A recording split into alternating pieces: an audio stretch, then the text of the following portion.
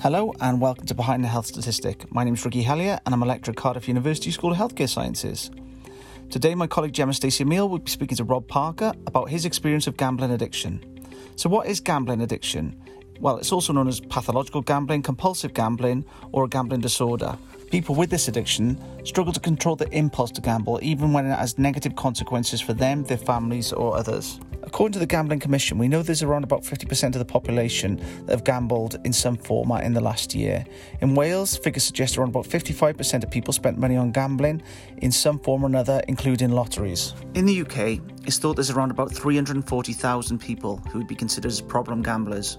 We also think there's around about 50,000 children and young people who would be considered as being in an at-risk category. During COVID lockdown, it appears that the online gambling market grew with a month-on-month increase of 3% in gross gambling yield and a 7% increase in active accounts. Statistics produced by the National Union of Students and the Gambling Commission survey looking at students alone suggest the following. Around 3 in 5 students have gambled in the last year. 1 in 8 will bet more than they can afford to lose. Almost 1 in 10 people have used at least some or all of their student loan to gamble. Nearly a quarter feel guilty when gambling. The NUS also found that nearly half of students who gamble have got into debt owing more than £1,000, with 1 in 5 owing more than £5,000. Around half of students who gamble do so to make money. So now over to Gemma and Rob. So Rob, can you just introduce yourself for me? Yes, hi, my name is Rob Parker, and I have lived experience of sort of gambling related issues, and I currently work for a charity called ARA.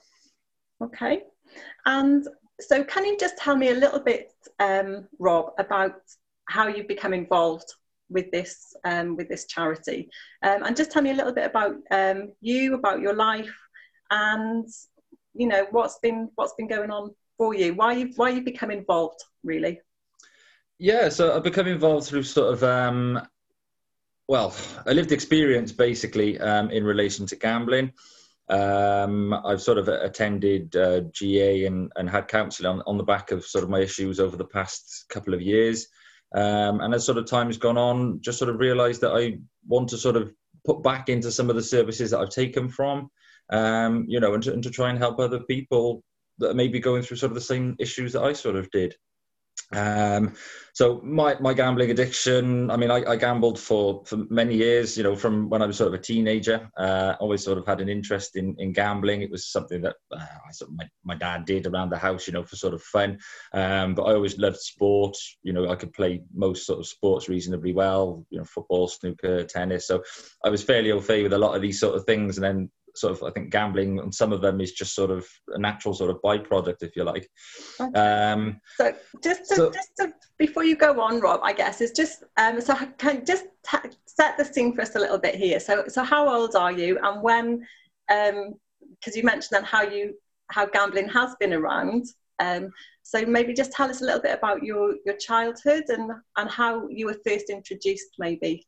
To thinking about. Yeah, sure. So, as I say, I was always sort of generally interested in sport. It's pretty much as soon as I could walk. I think I was kicking a ball, as far as I've been told. Always sort of interested in that sort of stuff. Dad at home would always sort of have a bet on the horses. I was very keen in football from an early age. So it was just sort of things that were just sort of there, really, if you like. And I mean, there's no issues in terms of, my dad, he's sort of a fun social gambler, if you like, and it's just something that I picked up off him, I guess, just sort of a boy and his dad. And it was just something that was just always there at home, really, I guess, just something, you're sort of familiar with.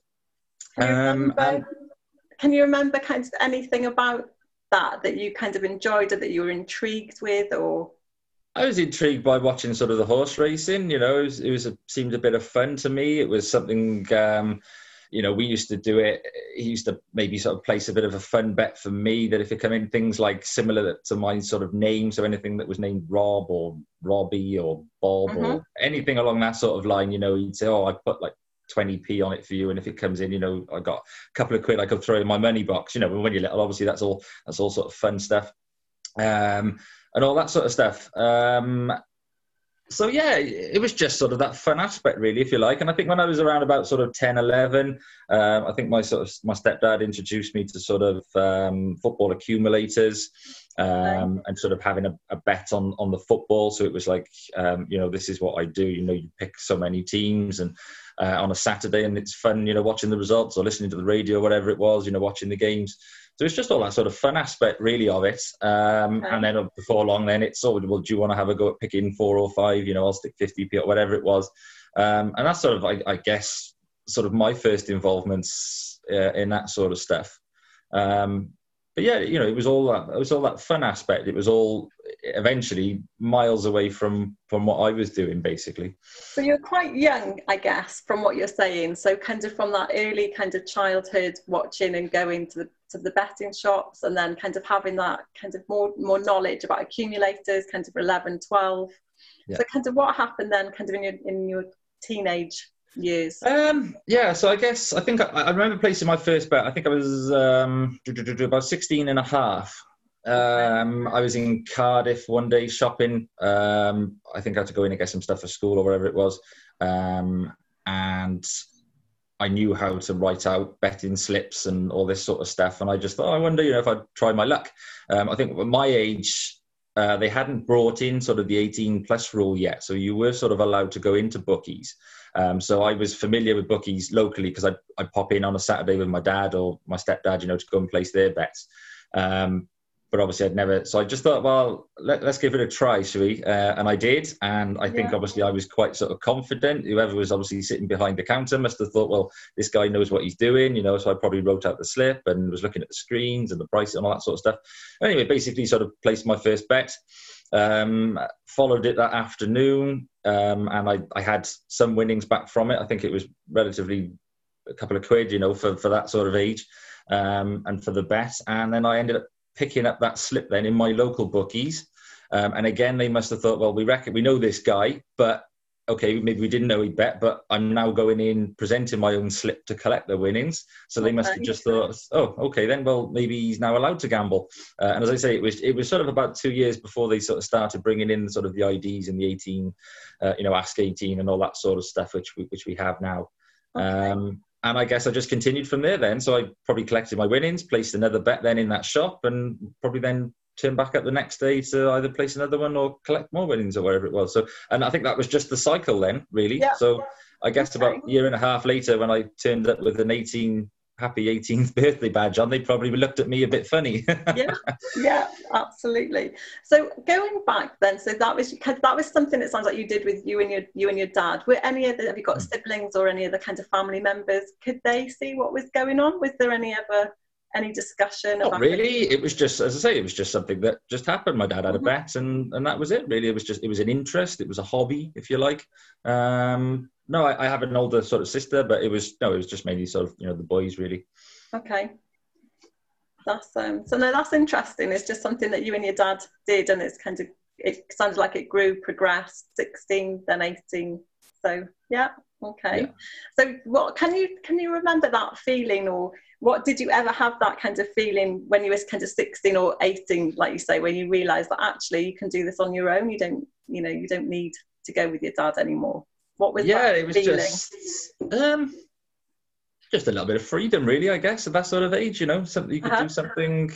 Again, it was sort of a hobby of mine at that point. Say football was always that sort of case anyway. And I like following the racing, and the racing sort of daily. So it's just something you sort of do, and it becomes ingrained, if you like. So it becomes a bit of a ritual, going to the bookies in the morning, maybe looking at what's running that day, placing your bets. And watching them throughout the day then, and either going back up later that day to pick it up or go back the next morning to go again. Okay, so what about that emotional feeling, that was there any kind of physiological, emotional, what did you kind of associate with that winning? It was just, again, it was there was obviously a bit of a buzz there. It was, I'd always sort of, it was definitely that freedom aspect, I think. It was always something that, ever since I was sort of around 12, 13, I'd always sort of earned my own money. So anything sort of I needed, like basic sort of stuff or nice things, you know, at the time it was like maybe like CDs or, you know, maybe some clothes or PlayStation games or anything along that sort of line. I didn't really have to ask anybody for them. So when I had that sort of money, then I was just able to go out and do it. And I sort of then had a proper part-time job from about sort of 15, 16. So I just always had that sort of that freedom aspect. And it was just all sort of part of that you were just sort of progressing in life, I guess. And you sort of looked up to other people and say, right, well, that's what they do. And now I'm being able to do that myself. So I guess it was all just sort of linked into there, really. But it was just a hobby. It was just something of interest to me that I genuinely liked, if you like. Okay. So you mentioned earlier about that it gave you that buzz. Can you describe that buzz to me in a little bit more detail, I guess? Yeah. So it's just, you know, obviously, you know, going into the bookies, having that sort of that environment, it's something that's a little bit different. You know, going into the shop, you know, speaking to people, socializing about the same things that you like, really, I guess. So that's sort of the first thing. It's like when you go into these little places, some of them are sort of quite small, dark and dingy, and it's just a little different world, if you like. They are, a lot of them are sort of changed now. They're a lot more sort of open and sort of friendly to everybody. But sort of then it was still sort of that transition phase, I guess. And then, you know, when you're placing the bet, you know, watching a horse race, it's something that develops over sort of a couple of minutes. So, you know, if it could be obviously if your horse is sort of there, you know, and as you come in towards sort of the later fences of the race, or, you know, the last couple of yards or whatever it might be, and, you know, if you're in with a shout, then you really do get that excitement. You might start maybe shouting at the TV, or other people are on the same horses as you in the bookies, or it's just sort of all the environment. It's just something different that you don't really get sort of in other places, and I guess it's a lot different these days with online, because you don't have that sort of social aspect too much anymore. I mean, obviously, sort of some people do, but I think the percentages and the stats are sort of showing. Obviously, the trends have gone that it's flipped from sort of land-based to online stuff, and I think with obviously everything that people are going through at the moment, you know, with COVID, I think that's just going to accelerate that even further away. Yeah. So that so it sounds like that excitement that you've kind of invested, that energy, you've kind of looked at the accumulators, invested some money, that the excitement, the social aspect of it. Is it that competitiveness with yourself or other people, or? I think so. Yeah, I've got a bit of a competitive nature. I think if I do something, I've got to do it 100% properly or to the best of my ability, even if it's maybe not the best. You know, if somebody can do it better, as long as I do what I can do. I'm still exactly the same now. You know, if I'm doing something, it's got to be done properly, or, you know, to 100%. I guess with sort of the horse racing stuff, is when you're researching it yourself, and you're spending all this time reading news and all that sort of stuff. It's quite a sort of little personal triumph if you do sort of have a win or whatever, because you can read all the tips and you can listen to the things on the telly and that sort of thing, but it's ultimately your decision, you know, as to which one you put in or which one you go with. And I guess it's just all sort of part of it, I guess, and all part of the fun. So so you mentioned then, so that you obviously from 16, 18 you started to get your own money, and then kind of buying things like the CDs and, you know, the nice things that you could when you're 16, 17, 18. How did this then kind of progress over kind of up into your 20s? Yeah, so I did go to Cardiff University actually for a year. I was studying journalism at the time, and I was staying in Cardiff, but I still continued my part-time job because I was so local to where I am. So again, I still sort of had monies and that sort of thing, and it didn't really stop. It would just be, you know, taking a wander into Cardiff, you know, going to place a bet at lunchtime. It didn't really change, if you like. I had an opportunity sort of the first university summer to cover sort of a maternity leave, a estate agent. And I went and worked there for a couple of months. And then there was an opportunity at the end then to actually sort of stay on there with sort of prospects of a career following that. And it was a decision I sort of had to make. And I decided to follow that rather than sort of university and education. Sure. And sort of, I guess the first, the next sort of couple of years up until probably about 22, 23, it was just saving for sort of a house. You know, I was in that sort of realm, being an estate agent, you know, I could do that, but I was home from uni now. I'd experienced, again, sort of being away from home, even more sort of freedom, that sort of stuff. So once I was home, it was sort of a case of, I don't want to be here anymore. I'd rather have my own space and that sort of thing. So, you know, I was driven to do that. I'd kept my other job on as well. So I was working 2 jobs for about 3-4 years. And, you know, just going back a little bit, Rob, sorry, I'm just really interested and intrigued then. So kind of from when you're 18 and you're betting, how often a week were you betting? So it would be daily. I think it was still all in the shop at that time. I hadn't got any sort of online accounts or anything like that. So it would be going at probably in my lunchtime, having a read of the paper, you know, maybe going to get a bit of food, but then it would, rather than wandering around aimlessly, I would go to the bookies, place bets, you know, read the papers, all that sort of stuff. And yeah, it would, again, maybe collecting on the way home if the results had come in, or if there was stuff in the night, I might pop back in. So sort of once or twice a day. It was still at that point quite sort of that fun hobby, if you like. It was just something that I did. It was an interest. It wasn't causing me any issues, you know. So you had relationships, you had a job. Family weren't saying anything about your gambling, or?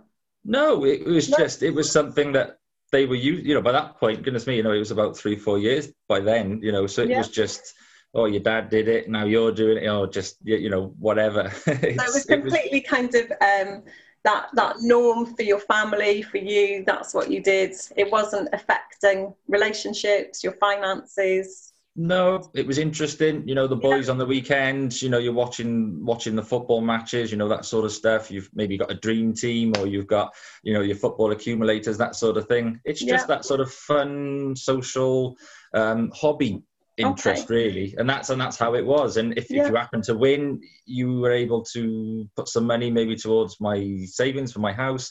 Or, you know, maybe say have a night out, you know, but you've won the money instead, or whatever it was. It was just fun, you know. It was all affordable, all that sort of stuff. Okay, so you're kind of now in your mid-20s, it sounds, and you're still you're gambling, everything's fine.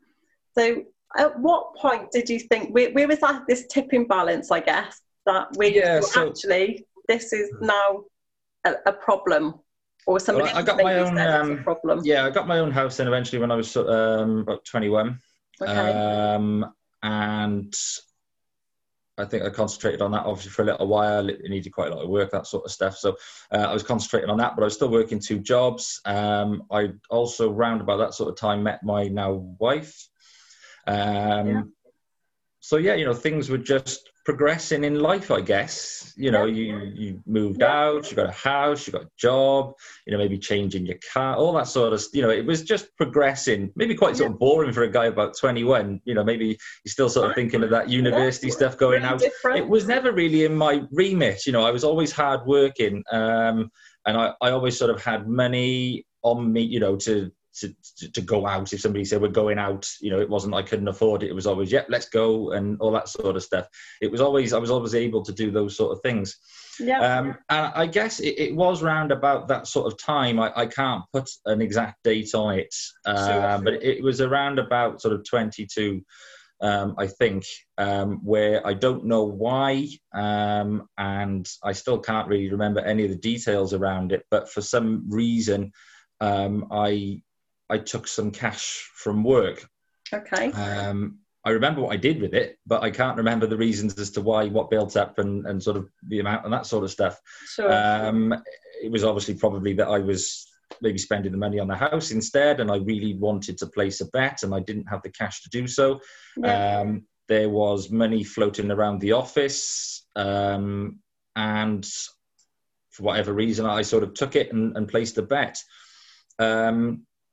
And that was the start of it, really. So there was no kind of kind of significant event, if you like, that you thought, oh, I really needed this money? It was like it sounds like it was that there wasn't, but you had that opportunity. Is that fair to say? Yeah, I think so. There was an opportunity. I have tried to genuinely think about this, to put it right, sure, because I know where I am now. I do sort of tell my experience relatively often, or share it with people, and obviously I try to remember these little significant details, but this particular one I just can't. I can't think of an exact sort of day or reason or as to why I'd started to do it. I think obviously the gambling had started to become a lot more regular. I think I'd started to open sort of online accounts as well. Okay. So whereas previously I'd been going into the bookies, just spending what was in your wallet, I think when it starts going online, you start to lose track a little bit. Okay. And was that, did your partner know at the time? Was that something that only you knew about your online? It was only something I knew, yeah. Nobody knew anything. So that was a change in behaviour, I guess. So it was a real normal family. This is what Rob did. Your mates knew about it. So when you opened up that kind of the first initial online accounts, can you remember kind of thinking that you should be doing this, or why are you doing it? Did you have any? I just thought it was fantastic at the time because I didn't have to go out anymore. I could go straight home from work and place a bet, for that evening. If the football starts, 7:45, 8 o'clock, wherever it is, I could place a bet 7:15. If it was in the winter, I didn't have to go out anymore. If I was in my other job, which was sort of normally of an evening, I could do it on my phone. And no one was just the accessibility. You. Yeah, so your partner at the time didn't question. So this it was just a change in how you did it, basically. Sure. So it was just I don't go to the shop as much anymore, so now I'm doing it online instead. And I think all that sort of stuff was relatively sort of new or coming in again at that sort of time. So it wasn't, as sort of spoken about as we speak about it now. It was just, okay, this is interesting. I'm sure somebody at some point must have said, we'll just be careful. But, you just, okay, that'll be fine. Yeah. So you started, so you didn't tell your partner, didn't tell anybody, this is something that you did online. And then, so you mentioned then that you had a couple of online accounts. You took that opportunity kind of from work to take.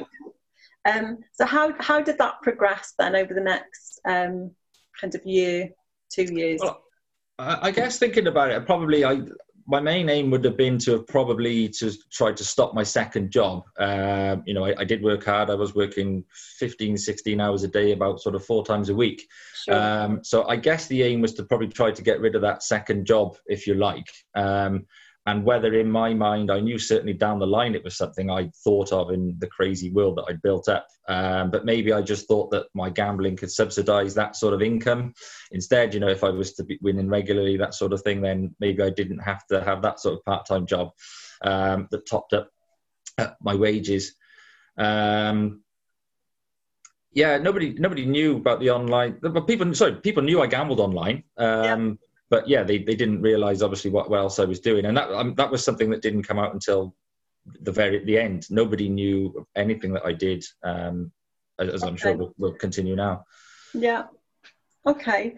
So kind of work. Work. You managed to keep your main job. Yeah.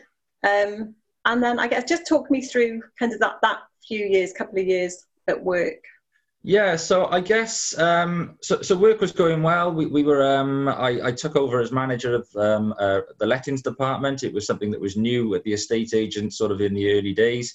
Yeah. And obviously the owner saw something in me, took me on, and we progressed. We progressed really nicely. We took on more staff. It was expanding as sort of the sales department had done. I was in charge of it basically. So I had control, and it was progressing well. So on the surface, everything's sort of great. I think sort of when I was 23, then I did eventually drop sort of my second job. And I guess maybe round about that point, then I would have probably been gambling more sort of taking more regularly money, that sort of thing. And I think that sort of carried on until about sort of 25. So I was probably gambling a lot more. The accessibility, I could do it in work, I could do it at any point. I was trying to follow tipsters a little bit more. I was involved in groups on social media, you know, that were talking about this sort of stuff. When it's online as well, you can watch it. So as long as you have a bet, you can watch it. So if I did have a bet on it, whereas sort of previously, obviously I couldn't watch it but online now I could place a bet and I could watch it on my phone. I could watch it on my thing. The role I had as well, I had so much, not time on my hands, but because I was out and about, I could pop into a bookies, or I could, watch something on my phone or do it on my phone. It sort of all becomes so much more accessible. And whereas instead of going sort of once or twice a day, I was now, looking at it pretty much all the time, basically. Sure. Can you remember feeling consumed by it, that you couldn't kind of stop once you started? No, I didn't. And I think it was because it was a slow build-up in this particular case. It was just something that, you do it sort of maybe 1 hour a day, then, after a couple you do it 2 hours a day, and just so on. It was just something that gradually built up over time, sort of like that snowball effect, but a lot sort of smaller. It was very slow and gradual. So at the time I didn't recognize it. And I don't think, again, people sort of around me nobody really ever questioned me about it at all, to a certain extent. I think it was just accepted that it was something that I did. And I talked about it fairly openly. So I don't know that it was just that people just were there and just saying, yeah, but really they're not interested in the conversation, or, this guy just goes on about this too much, which I probably did. But yeah, nobody ever really sort of questioned me about it, and I wouldn't have paid any attention to them anyway, I don't think. So so that's really interesting that when you talk about it, and like you say, that sometimes it sounds like it was falling on kind of deaf ears, that actually how much do we listen and hear what people are saying as well? So that's quite interesting. Was there a point where you kind of questioned yourself what you were doing? I guess obviously I was thinking, why am I taking this money, that sort of thing. I think in my own head I thought eventually that I would maybe create a system or hit on a bit of a trend where I would be able to sustain the money myself, and would start maybe either winning more regularly, or would, something along that sort of line, where I wouldn't then have to take it from work. It's not in me to do this sort of thing. It's so out of character. I've never done anything like this again. It's not something that I was brought up like. It's not something I bring my kids up like. It was just something that in that moment, over that sort of period of time, just become normal, if you like, which is a horrible thing to sort of say, but that genuinely was the case. It was just become something, it almost become ingrained in me, and almost like a daily basis, exactly like it did when it was automatic. It was, I'm going for a bet, so I need the money, so I'm going to take it. It was just part of the process in a horrible way. It sounds awful. I think from what you're saying, that it was such a part of you, which is, so to question it sounds, that's really interesting, kind of that what you're saying. So when it kind of peaked, so you're still in your 20s. So what was, I guess, for you to share, if you'd like to, is when did it get to the point where you just thought, you know what, this is feeling out of control, I'm not comfortable with this? So I think, so as I say, I started doing it more regularly, opening the online accounts, that sort of thing. Eventually, I think I was about 25, I started getting really friendly with a contact that I'd made, who was very knowledgeable in the horse industry. And we started talking, and he started sending me tips, which were very good. And we started texting regularly, daily. And it just continued from there. And then eventually he sort of said, right, if I carry on sending you these, would you start placing small bets for me, almost like sort of a tipping service? And I said, okay, no worries, but I'll have to see how it sort of goes. And it was very successful at the beginning.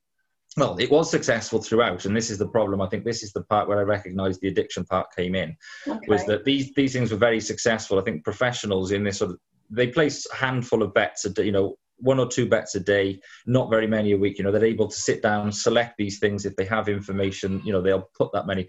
So I was doing these and was seeing that they were successful. I was taking more money from work, but I was betting hundreds of pounds per bet at this particular point, but I was obviously having decent turnover. There was winnings coming in, and I think it just all got lost together, to be honest. What was winnings, what wasn't, what was mine, what was money that it was just all become one.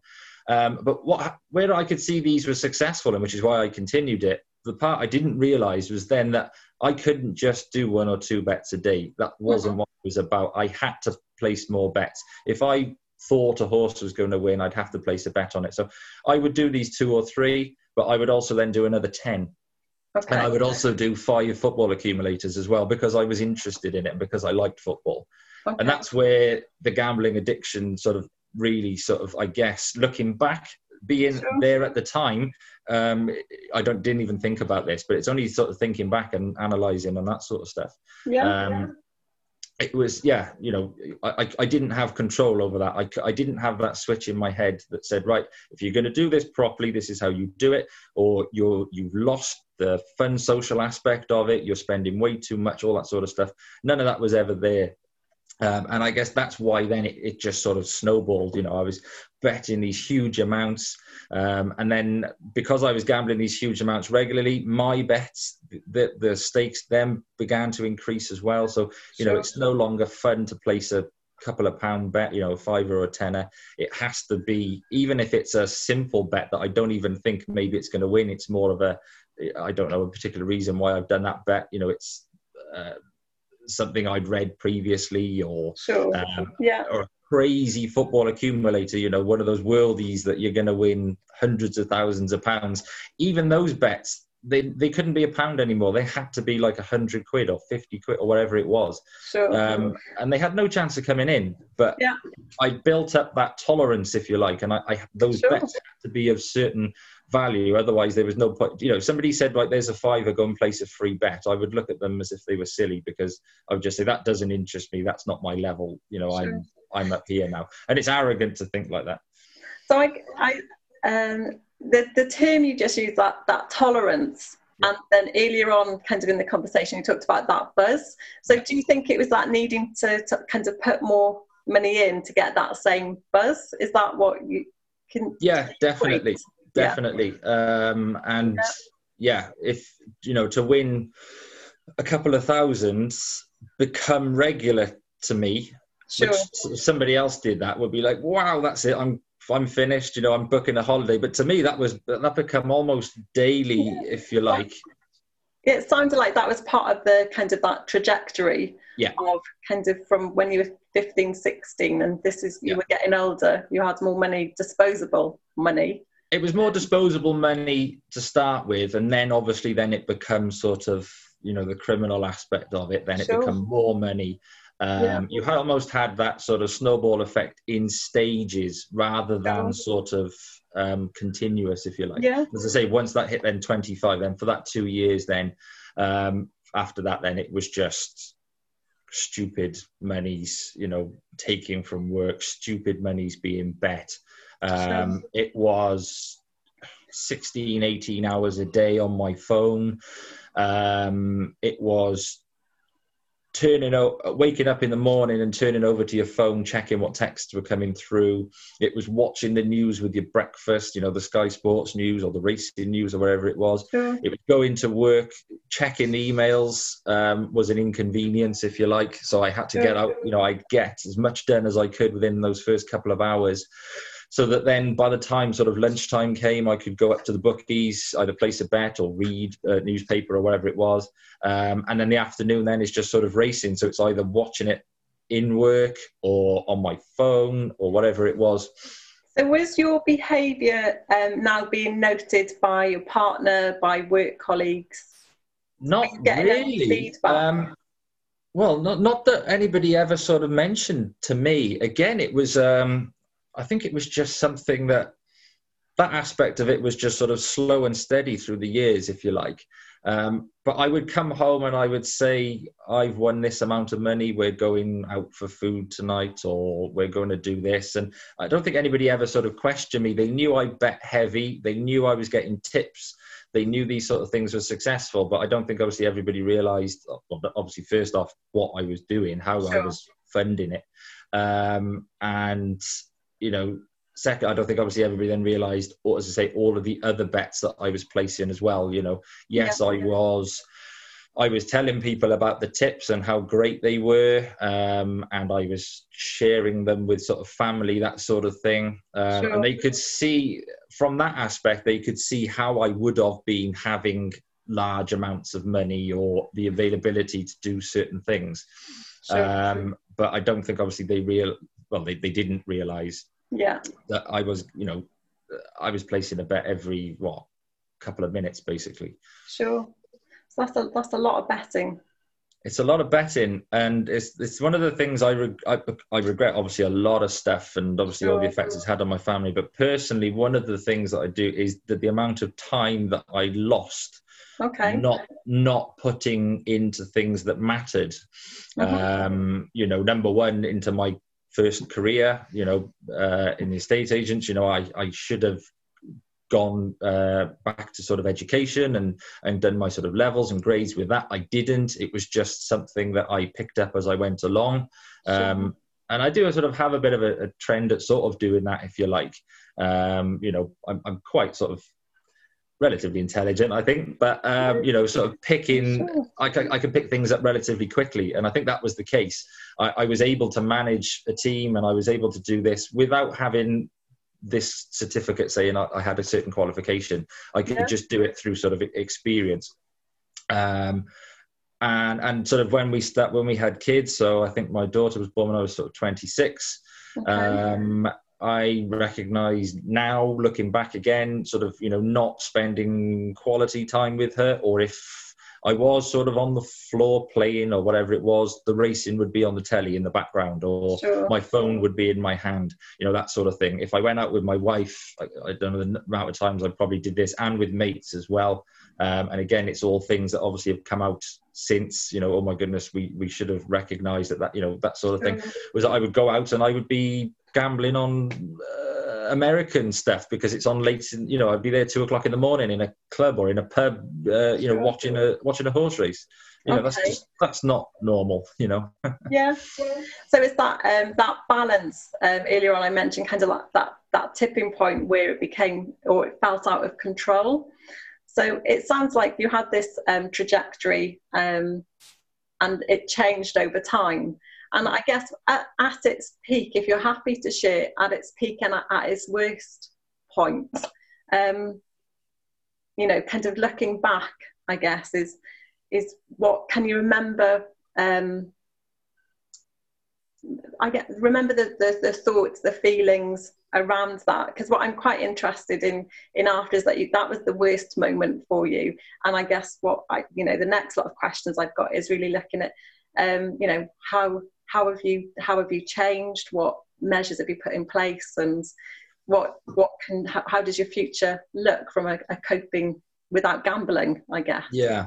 So again, at the time, there were signs there, and I can think of certain examples. But at the time, I didn't recognize it. You know, it wasn't something I wanted to give up. I didn't think I had a gambling problem. You know, again, as crazy as that sounds, you know, taking significant amounts of money, it was just something that I did. It was just, you know, there was no, it didn't make sense. It doesn't make sense looking back now, is to think, you know, how can you act like that? How can you consider that to be normal?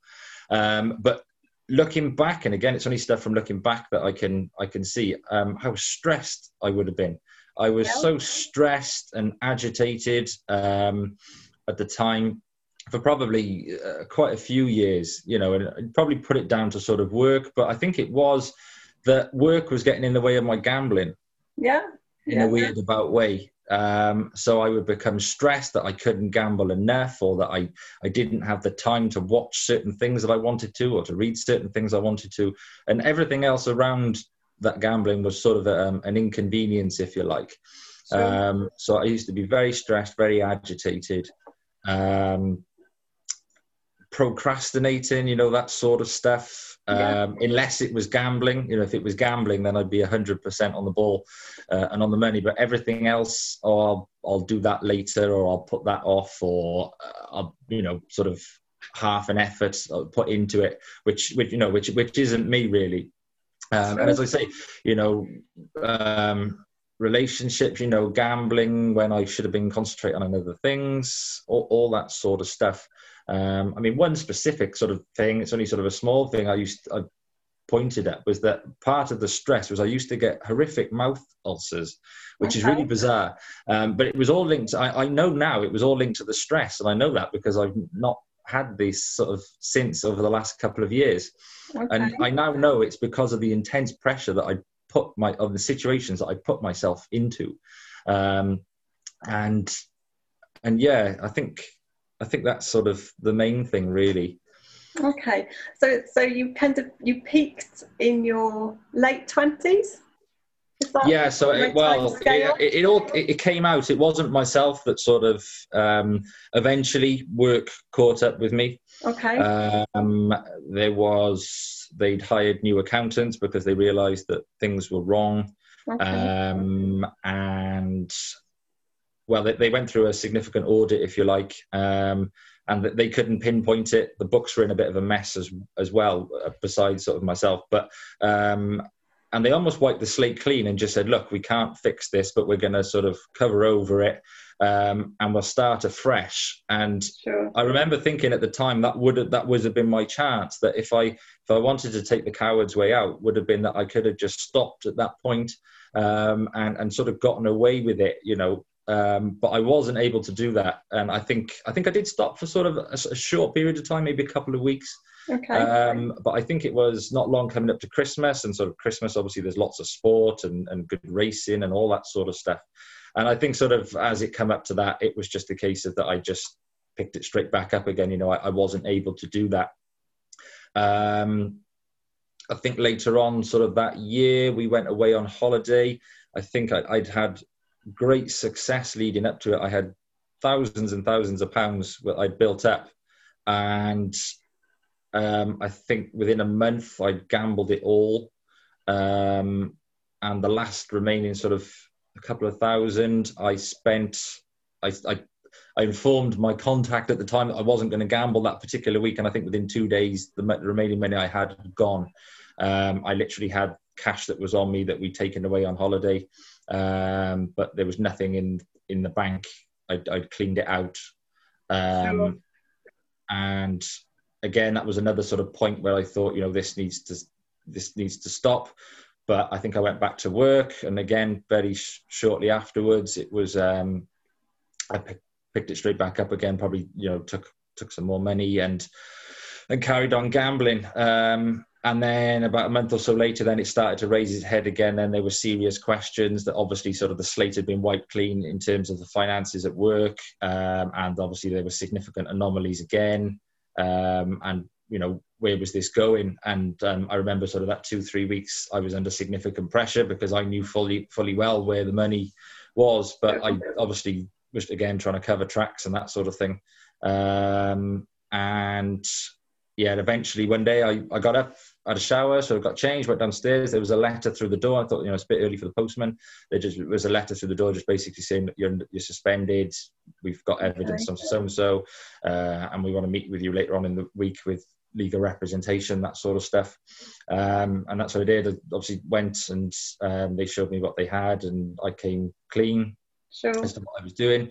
And then 2 days later, then the police turned up and took me in for questioning. Yeah, so obviously awful times. Sure. For obviously everybody involved, my family and my wife and obviously the work and that sort of stuff. We were due to have a baby boy 3 weeks later as well. So it was stressful enough. Yeah. And yeah, everything just crashed around me very, very quickly, if you like. Okay. So there was no admittance from my side that I'd had gambling problems. You know, I'd snowballed this thing over years and years and years. Sure. And Yeah. eventually it came back, obviously, to get me, and, you know, rightly so as well. So at that time, so thanks for sharing, Rob. It sounds really difficult to for me, I guess it sounds difficult that it's gone on for so long, and that you had lots of kinds of different pointers, but there was still this need, this drive to get that buzz, or that, and it sounds like that it was really difficult to change that behaviour. That you had opportunities where you kind of looked at some events where you thought, actually, I could stop. But there was that drive, that emotional need, that behaviour. You were so used to doing it that it was your desire to carry on was overtook everything. There was no, the self-control had gone. You know, there was no self-control. You know, from my illegal actions, and then, as you say, you know, sort of the emotional stuff, and the addiction part of it as well. The warning signs were there. I should have taken them. As I say, there was cowards ways out. I could have just stopped and, you know, gotten away with what I'd done. But I guess in the end, obviously, sort of the gambling part of it was what sort of continued then to drive me on, and you know, that's eventually, obviously, what rightly so got me caught. So so at that time, so the police came. There was, I'm guessing, a big investigation, etc. You lost your job. And then, so how have you become involved in kind of addiction recovery services now? Yeah, so we had it was very difficult with the police investigation, actually, because eventually, before sort of all that, and eventually going to court, it was about 16 months. It was a really significant time with not very much contact, to be honest. I had the initial interview, I think it was the October, and then the second one wasn't until the May. So I heard nothing for 6 or 7 months. So you're just sort of in limbo, if you like. As I said, we had the baby a couple of weeks afterwards. So it was just sort of mini stages at the beginning. It was right, okay, you know, you've been questioned. Then we had obviously a lot of financial implications that we immediately had to resolve. So I spent about a week or 2 weeks, you know, chasing things around, you know, changing bank account details, you know, changing names, putting my wife's name on certain things, and all that sort of stuff. That we had to do. And then obviously early November, then my little boy was born. So that had to obviously naturally took priority. And we'd spoken sort of about a recovery. So I closed all my gambling accounts and sort of self-excluded straight away. I remember doing that quite sort of vividly. Okay. And I think I contacted GamCare, so sort of the National Counselling Helpline, and they had referred me back. So I think I had initial sort of assessment and referral conversations, but there was a bit of a waiting list. So I think I did that straight away. Then it was all about my little boy. Okay. And then we spoke about sort of things like GA as well, Gamblers Anonymous, you know, sort of lived experience, you know, people supporting themselves. Sure. And I think then by sort of about mid-November, once we were sort of home with the baby and that sort of thing, I think I attended my first GA about sort of mid-November, which was incidentally about sort of 3 years ago, I think last meeting, which was brought up, which was nice. And I think then I started some kind of counselling then towards the end of the November. Okay, so can you remember that initial, when you contacted kind of asking for help, was that kind of from you, or was that from your partner, or because up until that point, I guess what I'm hearing is that it was fine, this was your life, this is what you did, until you had that knock on the door. Then there was that consequence, obviously, with the police investigation. Yeah. And that it was bitty, the contact that you had from kind of May to the November. So did you have this kind of moment? I guess that's what I'm looking for. Or where you thought, do you know what, I do need help, I don't know where to go, do I need help, or is this a problem? I think it was just a shared thought. I think it was the right thing to do. Okay. It was what I needed to do. It was what obviously everyone said, look, okay, you know, obviously everyone's completely shocked, and nobody knew obviously what to say. It was a very difficult time, as it has been for the last couple of years. But yeah, it was just the shared feeling. That's obviously what had to be done. I needed help, and that was it really. I think I did the self-exclusions that first week. I shut the accounts down, and I think I contacted the National Helpline. I think the week after.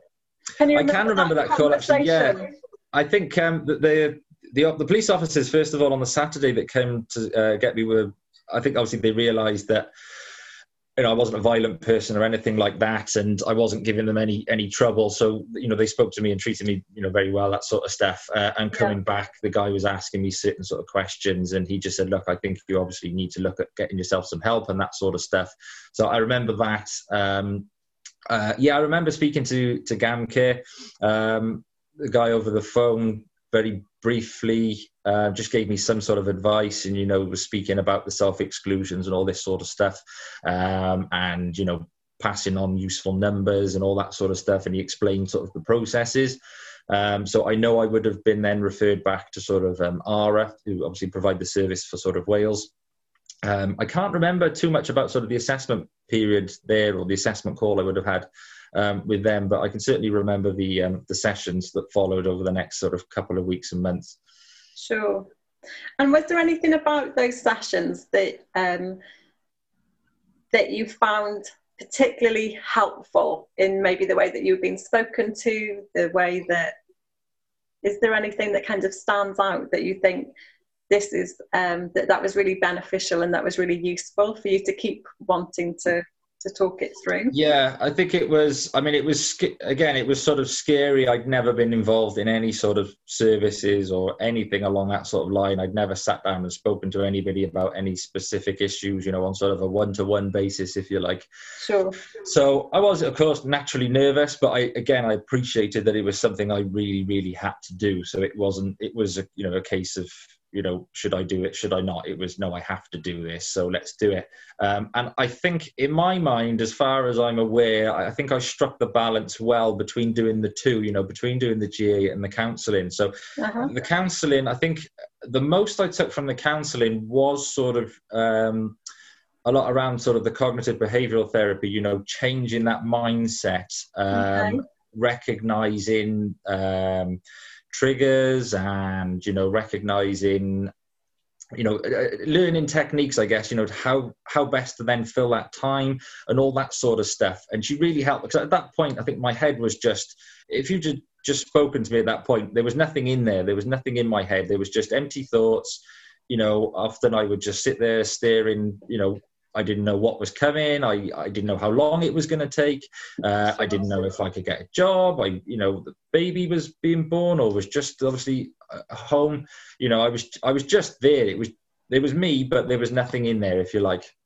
And I think sort of the counselling helped me sort of come back and to realise certain things.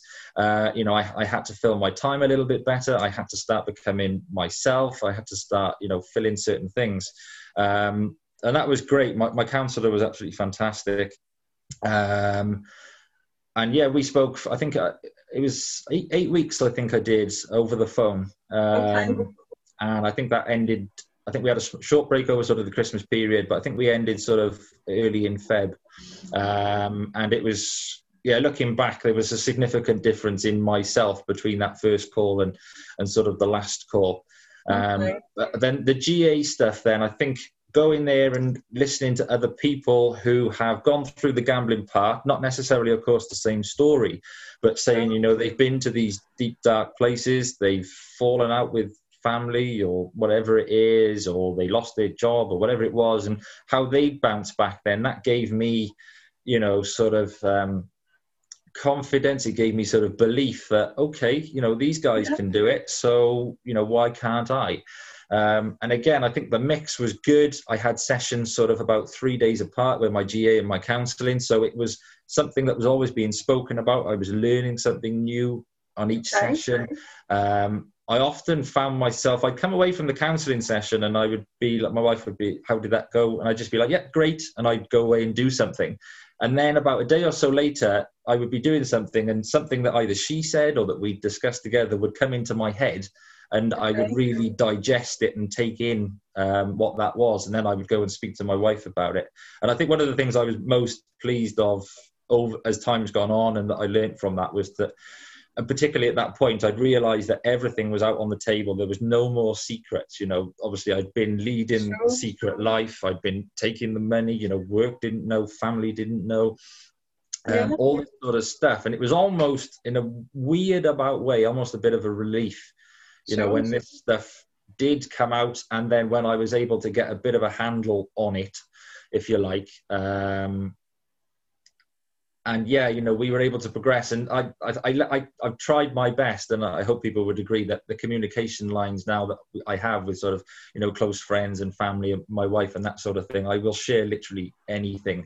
But I think I've learned that it's not good to keep those secrets, well, specifically, you know, large secrets like that. But, you know, even with anything now, I tell my wife certain things. She goes, "Why are you telling me that?" And I just like, because now it's the way that I've changed. It's the thought process that I now go through, that I would rather, you know, tell you, or things like the procrastination. You know, now if something comes through the door that needs to be dealt with, I want to get straight on the phone at 9 o'clock in the morning and deal with it.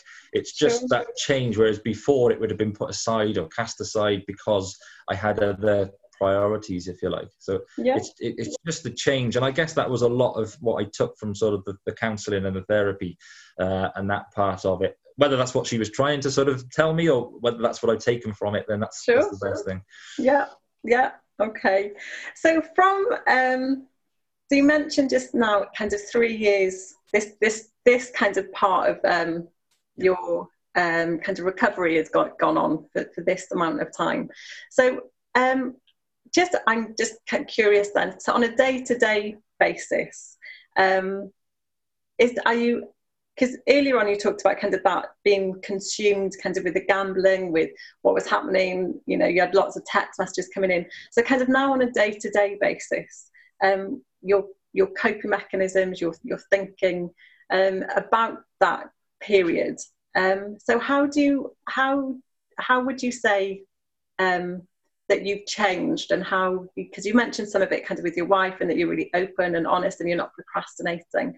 Is there anything then that you really want to share? You've got an opportunity kind of, you know, talking to student nurses, and we're all going to have families, friends. Is there anything that you would like to really to highlight? Because you mentioned earlier on about kind of that, there was lots of communication initially and questions, and you wouldn't have heard those questions or comments. But now, how would you ensure that we have these conversations with people about their behaviours? About their behaviours. Oh, that's a good one. Yeah, I guess I'm interested in that. At that time when you were going through that difficult period, even though you were saying it didn't feel difficult, even though you had mouth ulcers, you would recognise now that how stressed and agitated you were. But kind of how you're feeling now, where you're really honest, you're open, you're transparent to family and friends. Is there anything that healthcare providers, nurses, counsellors, you know, friends, family, is there anything that you think looking back or now would be really helpful for people to ask questions, or anything that you're really promoting as part of kind of addictions recovery services and do? I mean, a lot of obviously the professionals and practitioners and counsellors stuff, you know, they do a wonderful job anyway. I think it's just obviously, yes, there's lots of similarities in sort of addiction stories and that sort of thing. You know, particularly with gambling. My wife did attend one of the GA meetings with us previously. It was something I wanted to sort of share with her what I was doing, and just say, come and just, and the group invited her in, and it was a great chat, if you like. Not a great experience for me, because she told them what she thought of me at the time, and that sort of thing. But it was good to hear they appreciated that. Obviously, speaking to sort of an affected other, if you like, they were really keen to hear again, you know, what sort of damage that we'd caused as sort of gambling addicts, you know, that sort of financial aspect and the emotional aspect and all that sort of stuff, you know, to those sort of affected others. But yeah, I mean, it's a really tough question. Yeah. I was just most grateful for all the support that I had done, and I think it's to appreciate that. Yes, there are similarities, but everybody's story is ultimately different. Yeah. And people will take different things from sessions and from support, and people will interpret things in different ways. Yeah. And I guess it's I know everybody's different as well. Not that the counsellor was challenging towards me, but there was lots of thought-provoking conversations, and that really helped me because, as I said, it wasn't just a case then that I was in the session and I thought about it and spoke about it in the session, and then I didn't speak about it again then until the next week. It was things that kept cropping up in the week that I would be doing something as simple, I don't know, washing the dishes or painting a wall or something like that. And all of a sudden I'd just stop and go, wow, what was that? That something's just come into my head that either I've thought of an example, looking back, or whether it was something I thought of that had just, the penny had dropped and I thought, wow, I need to be doing that, or I want to change this to do that, that sort of thing. So it's just obviously really trying to get to know that person really, and what, at ARA, they don't use any specific techniques. We all know sort of the different techniques, person-centered, CBT and all that sort of stuff. Yeah. But I think it's important, not to try to generalize too much, and to, really try to get to know that individual, I guess. Yeah. And I think that's really important, is that we don't generalize, and that we treat people as individuals with your own story. There are lots of similarities, those sort of impacts and risk factors that we talk about in certain situations, particularly with sort of addiction, why has somebody developed this or whatever. And yes, as I say, there are lots of trends, and but ultimately everybody comes from different places, everybody deals with different people, they have different jobs, different things. So, there are significant differences. Sure. So if you could tell your 18-year-old something, some advice, have you ever thought maybe what you'd like to have told yourself? Stay at university would have been the first thing. Okay.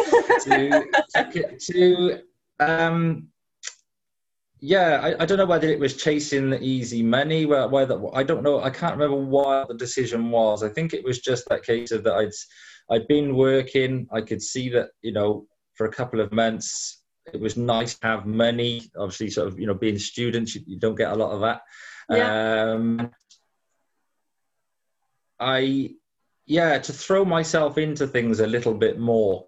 I think something now I'm doing is that I'm throwing myself into the work that I'm doing, and I'm enjoying it then as part of it.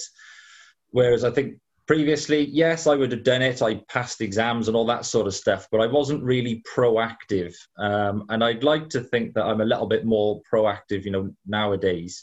Yeah.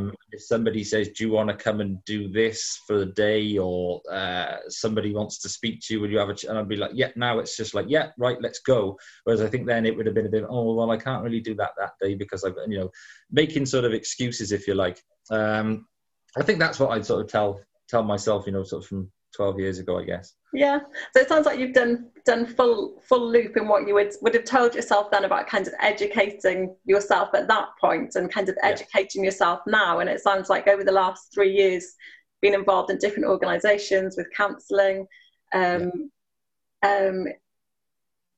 expanding your relationships with families, friends, is that kind of that education for you at the moment is key in getting your story across, and also how we can influence, hopefully, other people's behaviour. Because you also mentioned about peers hearing from other people with similar stories, but recognising that we're all unique seems to have been quite a key component for you. I think it's quite interesting. with the GA stuff, I found myself like the first couple of months, it was like going, or the counselling, you know, it was like a sponge. You know, these people were giving you advice, or you were analysing yourself on the back of whatever they were telling you, or they were giving you hints and tips or whatever it was. And you're just sort of taking it all in and trying to piece it together, or no, I don't like that bit. Right, let's move that, you know, and what is the new sort of me going to look like? And it's difficult to do when you've got sort of the police stuff over your head because you just don't know what's coming and that sort of stuff. And it had become a point sort of going to the GA where, yes, you're always taking stuff in, you know, and you're always taking advice off other people and that sort of stuff. But all of a sudden you start to give some advice yourself. And then you sort of get that sort of turnaround. Yeah. And I think I sort of enjoyed trying to do that, particularly when people sort of listen to you as well. You know, and I think particularly in that sort of situation, if new people are coming into the group, you know, you think back to how your first couple of meetings were, you know, that sort of thing, you know, as to the dark places that you're in, you know, the negative mental health aspects, all that sort of stuff, you know, you just don't know what to, and nerves as well, you know, going in, you don't know what to expect, you know, is it, you know, all sitting around in a circle, you know, but the group, I guess, is very sort of friendly. We look after each other sort of more than trying to run the program, if you like. So it's more sort of, you know, for people looking out for each other. And yes, we work the program, of course we do. But, you know, it's sort of quite tight-knit, if you like. And that's nice. I like that. If it was more of an open group and people are telling you, you must do this and you must do that, I think I wouldn't necessarily respond to that. Sure. But because, you know, it's just the way that it's done, I like that. And, you know, that's me personally. But I know sort of as they sort of that process sort of starting there, we didn't really, but obviously back in January 2019, then I was actually sentenced. I did serve sort of 15 months in prison, but we did some good work in prison. There was no gambling support in prison, and I was relatively okay at that point. You know, I didn't necessarily need it, but I appreciated that I needed to continue it. Sure. There was nothing available, so we did try, and eventually, through some great significant help, we did end up setting up a GA sort of situation in prison, which was good, and I think it's something that's continued. I actually then led as well a charity event. We raised about £4,000 for Tea Haven, the children's charity. Wow. And we set up a family fun day. We had our families in. It was close to Christmas. There was like we got a Santa Claus in, and there was local businesses donated prizes, and there was sort of a raffle, and we had sponsored events going on throughout the prison. So that was something that was really good, and I enjoyed sort of either helping other people or sort of putting your efforts into sort of good things, if you like. And that was just something then that I just sort of bounced off then. And when I came out, I saw the job with ARA. I didn't think I was going to get it. Looking at it, you know, it was something that was different. And I applied, and obviously sort of the rest's history, sort of, as they say. So, and yeah, it's just been great. It's, as I say, it's something now that I have thrown myself into. It's something that I'm enjoying. I'm mainly presenting to people in the communities, you know, raising the awareness around sort of gambling, specifically to sort of young people, you know, getting them to talk about it and to recognize it, you know, all that sort of stuff. But I also do assessments for the service as well. So, you know, I am speaking to people on those first phone calls. You are that person. I am now that person, which is really weird, in a weird about way. But it's very great. It gives you a good feeling. And, you know, particularly on those phone calls, I find now that I'm able to obviously offer a little bit more advice. Yes, we are mainly dragging information from them, pass on to the practitioners, but I'm able to give them a couple of little bits of advice. And sometimes you can genuinely see them, you know, thanking you for doing that. And that's so fulfilling, you know, it gives you such a good sense that you're doing something right. And that means a lot to me. So. Sure.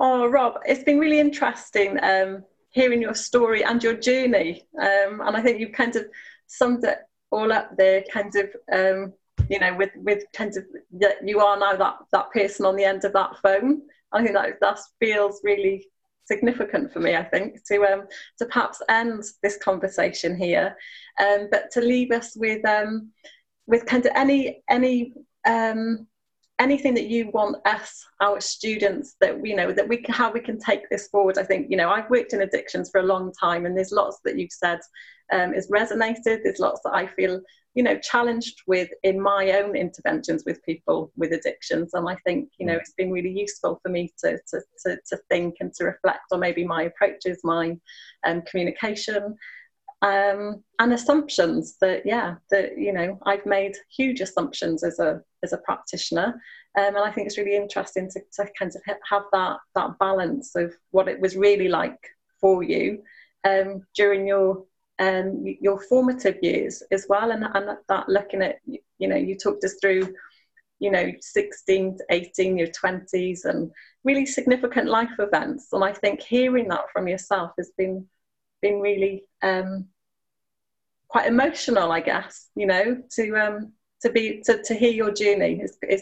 It's been and you've done it really quickly over this podcast, and I really appreciate, there's lots more, but I think is for us to take away something else from this podcast. Is there anything that you want us to take away? Because I think, there's lots we can take away, but for you, your key points. Yeah, so I guess key points, if anybody's sort of in a similar situation, there's lots of stigmas, related to gambling, particularly if you're somebody that is suffering with sort of some of those harmful effects, and that sort of thing. It's to go out and speak to people. It's not as scary as it sounds. There's lots of people out there willing to give you advice and support. Whether it be a friend, it doesn't have to be a professional. It can be just sharing your thoughts with a friend, somebody that's close to you. But these support services that are out there are fantastic. Whether it be you go to your GP first and you get referred to whatever it might be, but the counselling services out there are great. The lived experience groups, GA, that sort of thing. It's all great. They're all people that would be willing to help you. Nobody is going to make assumptions. I think it's important that's I think a lot of people feel that they'll probably get judged in situations like this, and that's probably as far removed from the cases as often possible.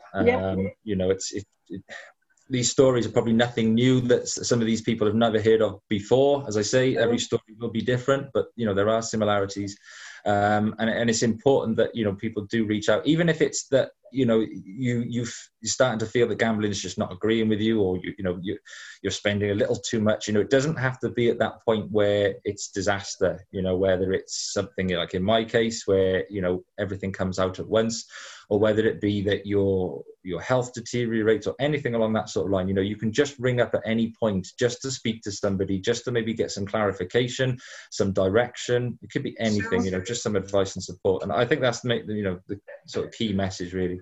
So speak and talk, and don't be frightened to seek that help, that reassurance. 100%, yeah. Yeah, that's lovely. Okay, thanks ever so much, Rob, for your time. After the interview, Rob wanted to emphasise that everything still isn't okay. He continues to live with the consequences of his actions, and gambling never really goes away. He still gets stressed and agitated as a result of his addiction, and is still in significant debt. He's trying to create a new normal life with his young family. He still attends GA and is working upon himself to ensure that, in his own words, I don't revert back to those old ways. Rob now works with ARA Recovery for All, who've worked closely with Cardiff University and our wellbeing services. If you'd like more information on gambling addiction, please visit the ARA Recovery for All website, the NHS website, or organisations such as Mind. Thank you to Rob, and thank you for listening.